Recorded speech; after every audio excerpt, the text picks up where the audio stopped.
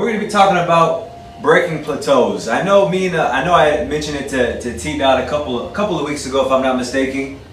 I was like, I was like, I think I'm hitting a little bit of a plateau right now. So what do you mean, you're doing well? I was like, no, well, not just in here, but I'm talking about sometimes you also hit plateaus in life, right? So I did some research and I found about 6 steps onto breaking that plateau, right?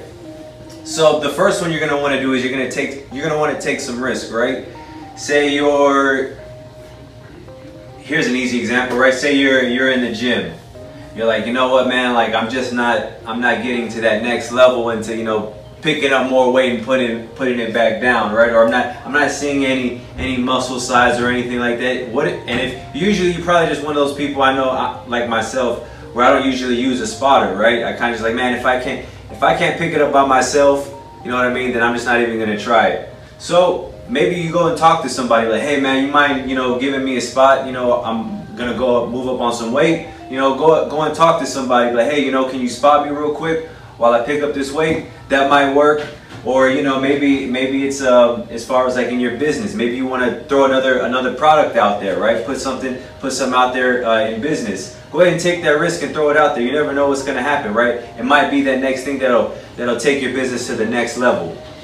2, embrace the suck. And when you're going through it, when you're grinding, it does, and you're not really getting any results, it does suck. You know what I mean? Like sometimes you're just like, man, like I don't want to do this. I'm just, it has to happen. It has to suck. Without, no guts, no glory, no pain, no gain. It's all about embracing that suck, right? Step number 3, you're gonna want to seek outside advice. Sometimes your family and your closest friends, they're gonna tell you what you want to hear, right? Like, oh, hey, it's good, keep going, it's great, all the fluffy stuff, right? But sometimes them strangers that barely know you would tell you what you need to hear, not really what you want to hear, right? Like when I go and do my setups, when I go set up at the brick on Sundays, I get good advice from some of those people out there. Some people, man, they really love what I got going on, how it smells, and they're the people who have never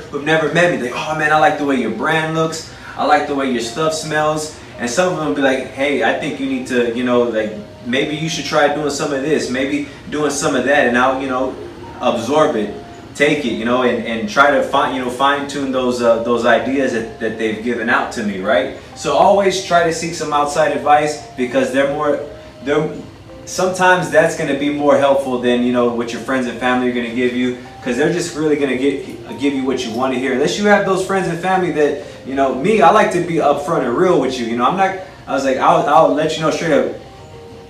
Do you want me to tell you the nice way or what you need to hear? Because I can tell you both.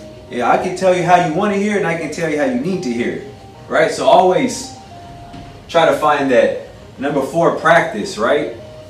Practice makes permanent. Not perfect, but permanent. The more you do it, the better you get at it. Always practice. Practice, practice, practice. Practice even when there's no one watching. Practice when the big man's watching. Always practice. Practice is always going to help out in the long run. You won't get perfect, but it damn sure will make it permanent.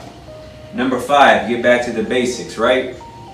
Say your pipeline's getting low, right? You're like, man, I can't find any prospects. What are some of the basics to get into finding prospects, right? You get on the phone, you start making cold calls. You get out on the streets, you start doing bag drops. You knock on doors. You know what I mean?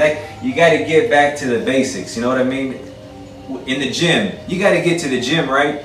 All you got to do is just drive up to the gym. You keep working. You get back to the basics. And also, number 6, think of the long term, right? That's for those goals that you have written down, right? Think of the end result on where you want to be, right? If you want to be 5% body fat, chiseled abs, grate a block of cheese on your stomach, shred cheese, remember, that is the long-term goal. If you want to have a $10 million bank account, right? And maybe you got 3 cents in it. Remember, think of the long-term goals, right? That's what you got to do. Don't mind that. I'm just getting excited this morning. It's Friday, dirty kitchen, warming up, breaking plateaus.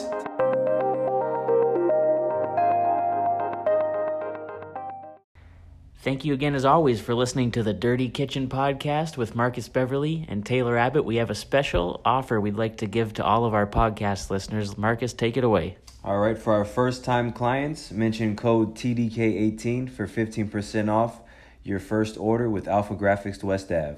Thanks for listening.